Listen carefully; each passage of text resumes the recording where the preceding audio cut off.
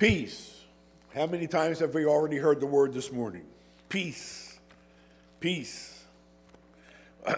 Those of you who grew up in the 60s and early 70s, peace was our big mantra. Peace. We were going to bring peace to the world. Unfortunately, it didn't happen. Peace is an elusive issue, an elusive subject. What does it mean? Is peace the absence of conflict locally, nationally, globally? Is peace controlled conflict in a certain area? Or is peace a foggy illusion that nothing is wrong? It's one of those subjects that is very difficult to explain, but it's very easy to understand it when it happens. Sometimes, especially in the European cities, we see people who live in what we would call squalor. And you think, well, why would they live there? Well, it's better than living where bombs will fall on your head. So for them, it's peaceful.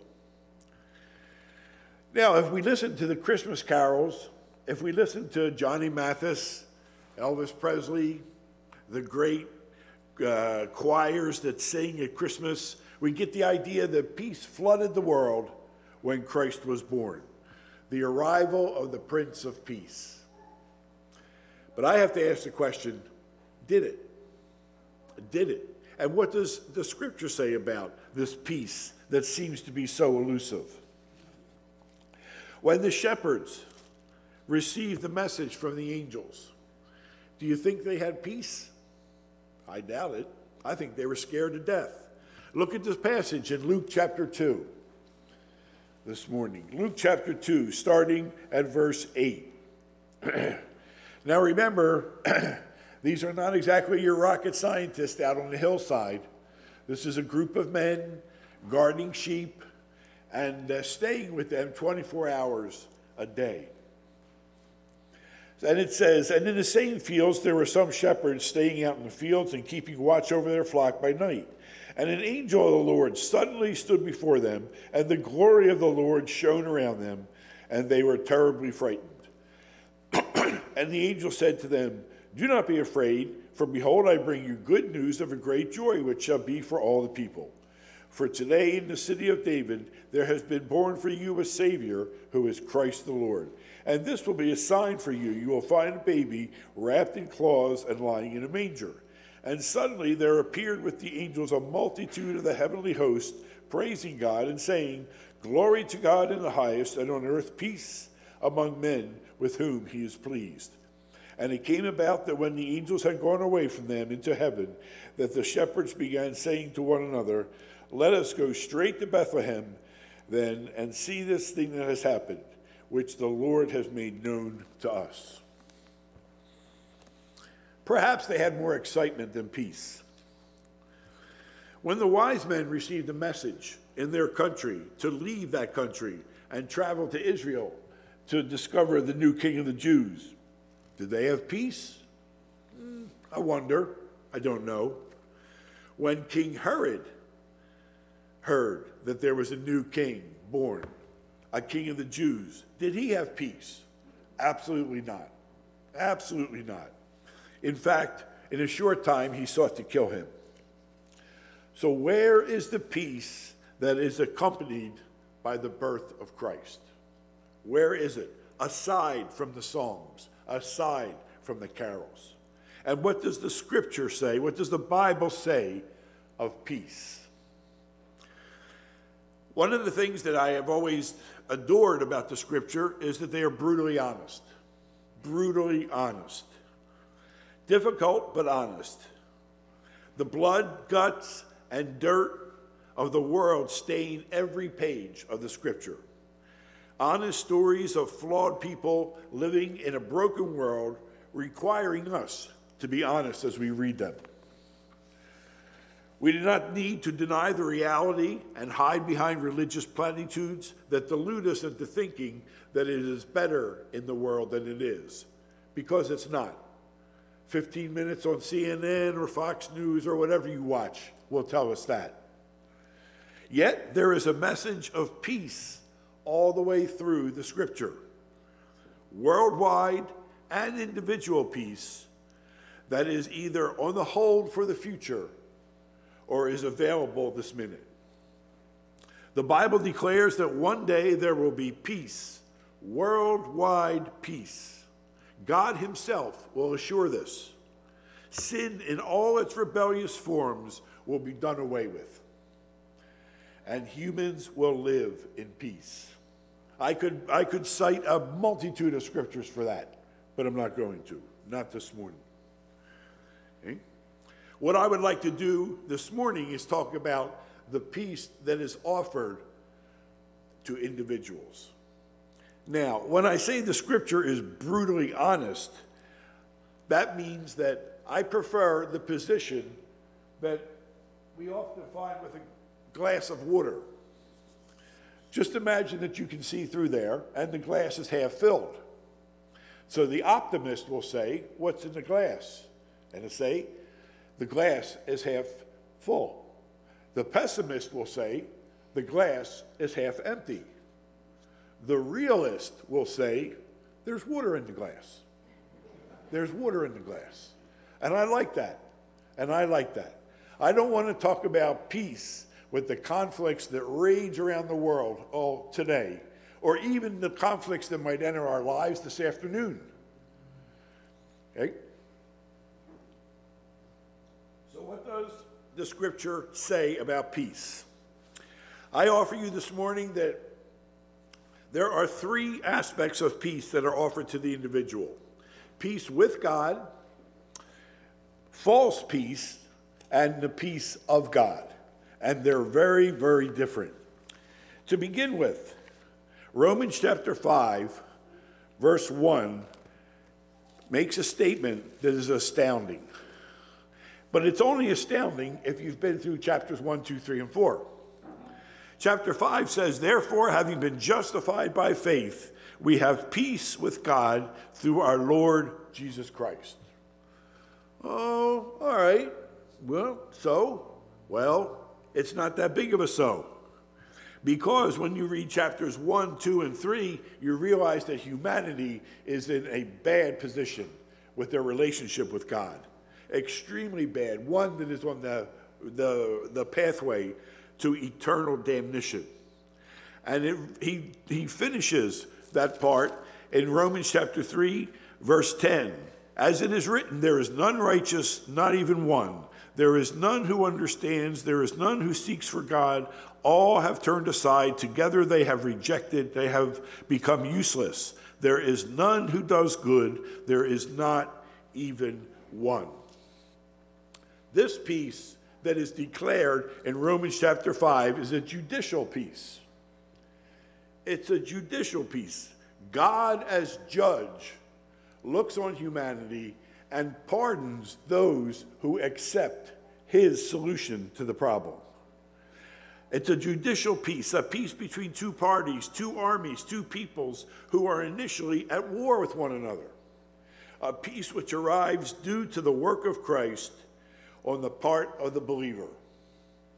Now, the immediate response normally is, well, I've never been at war with God. I've never burned down a church. I've never broken windows. It gets a little bit worse than that. Look at chapter 5 in Romans, verse 10.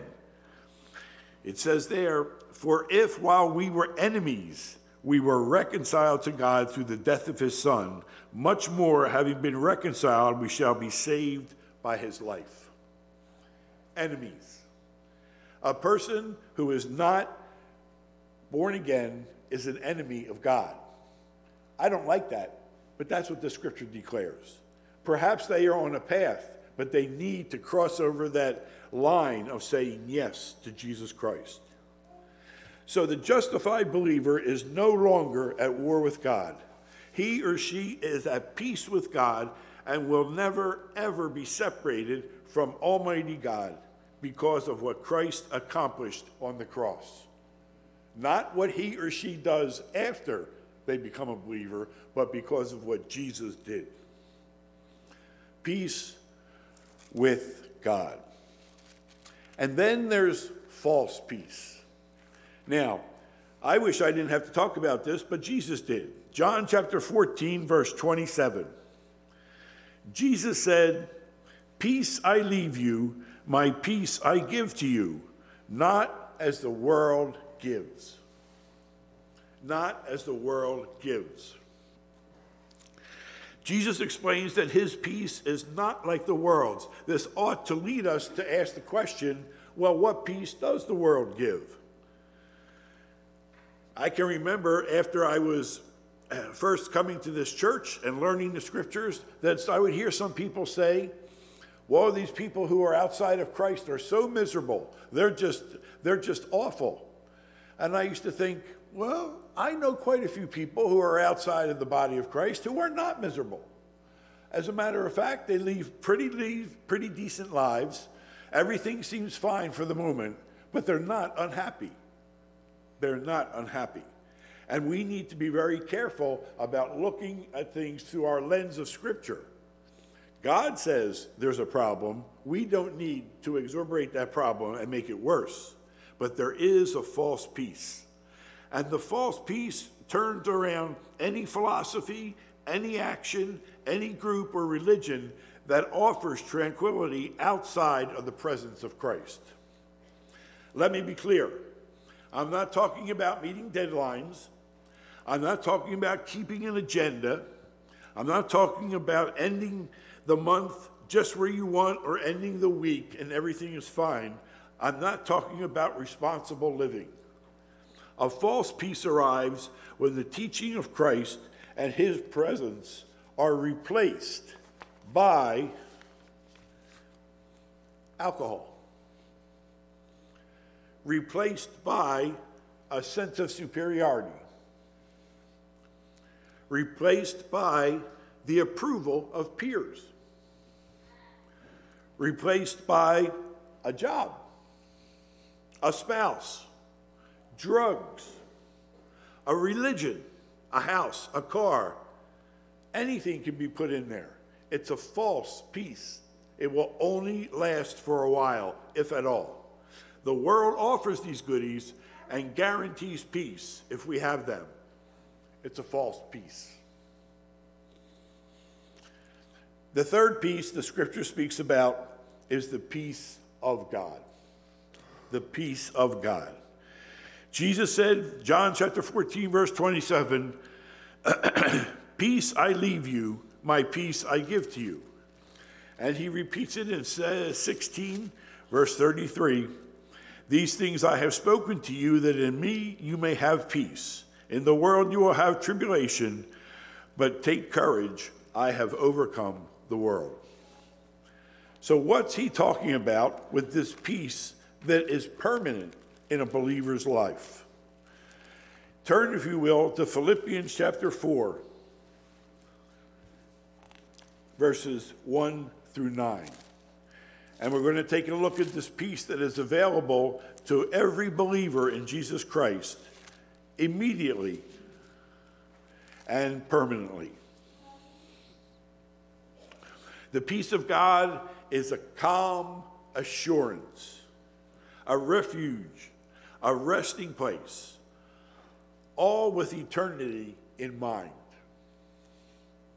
The peace of God is not the occasional joy, happiness that we experience in daily living. The peace of God is supernatural, a peace that surpasses all comprehension.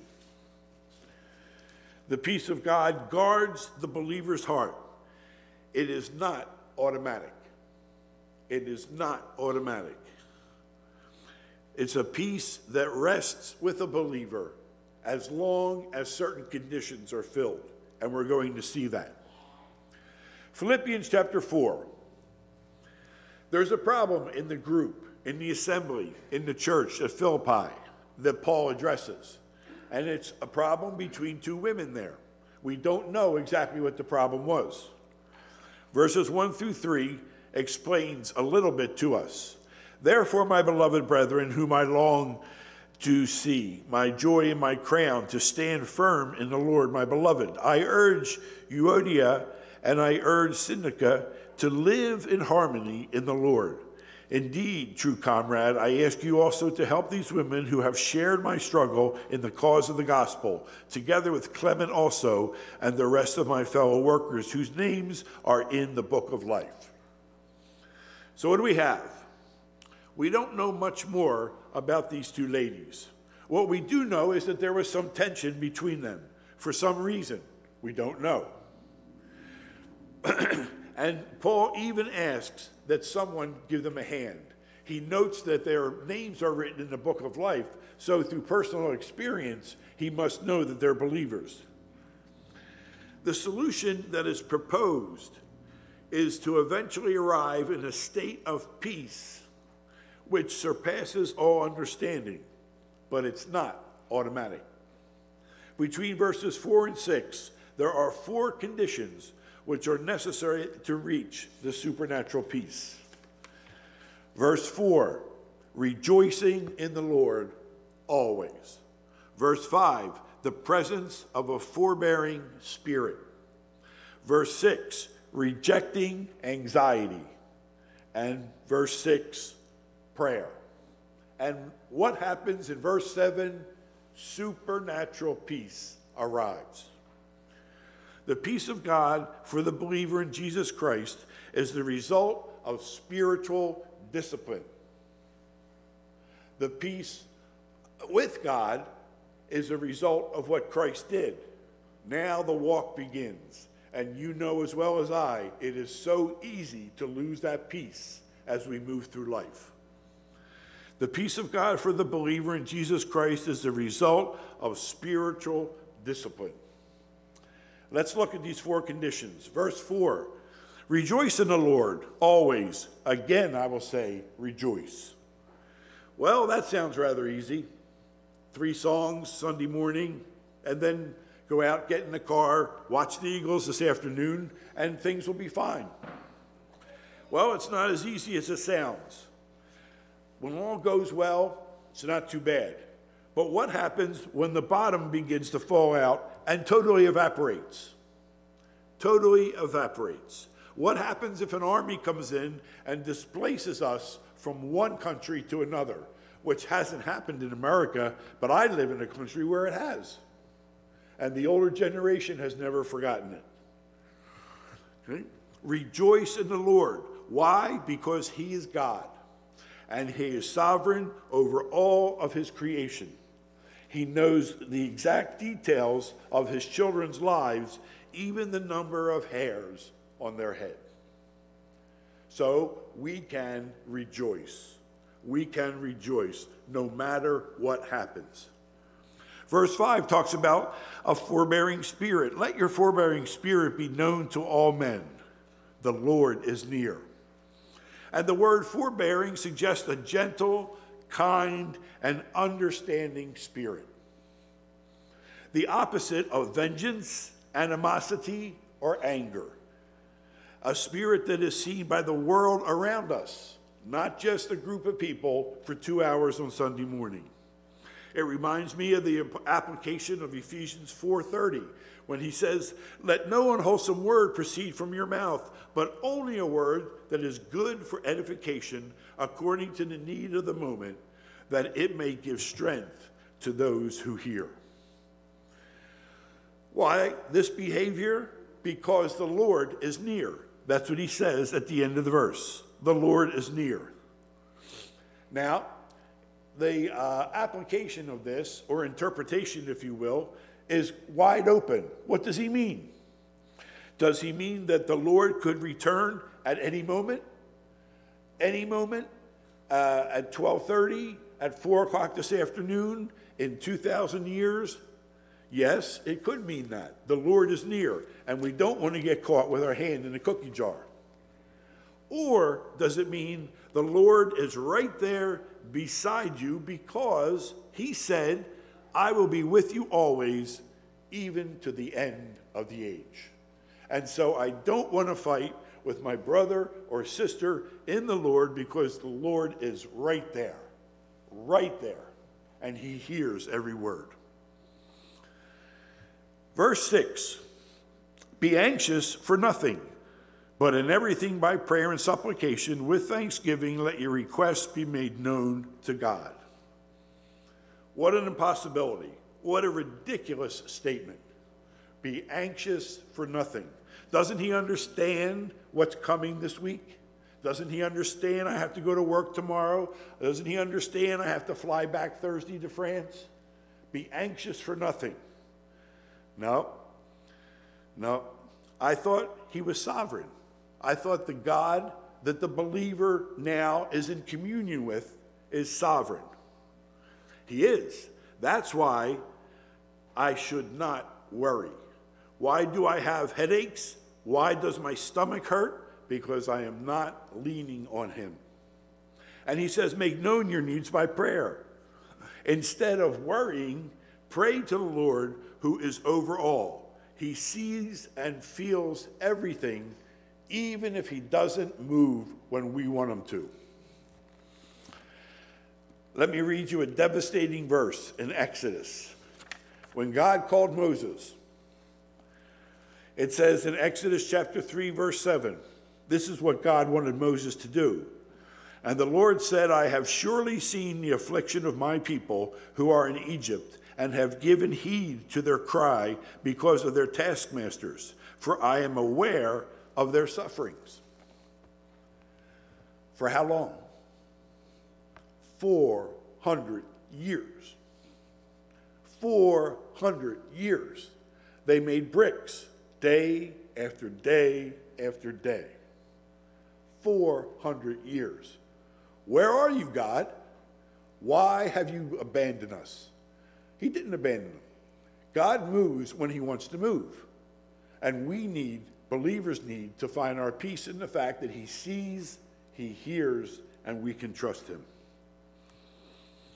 The response for worry is prayer, real prayer. When we tell the Lord, did you see that? And then search a verse that says he sees everything. Did you hear that? And then we look for a verse that says he hears everything. And we add thanksgiving to it, which is an acknowledgement of his sovereignty. Thanking him for everything, whether I like it or not. Whether I like it or not. We don't slink down in our easy chair and say, why me? Poor me. It shouldn't have happened to me. 1 Peter chapter 5, verse 7.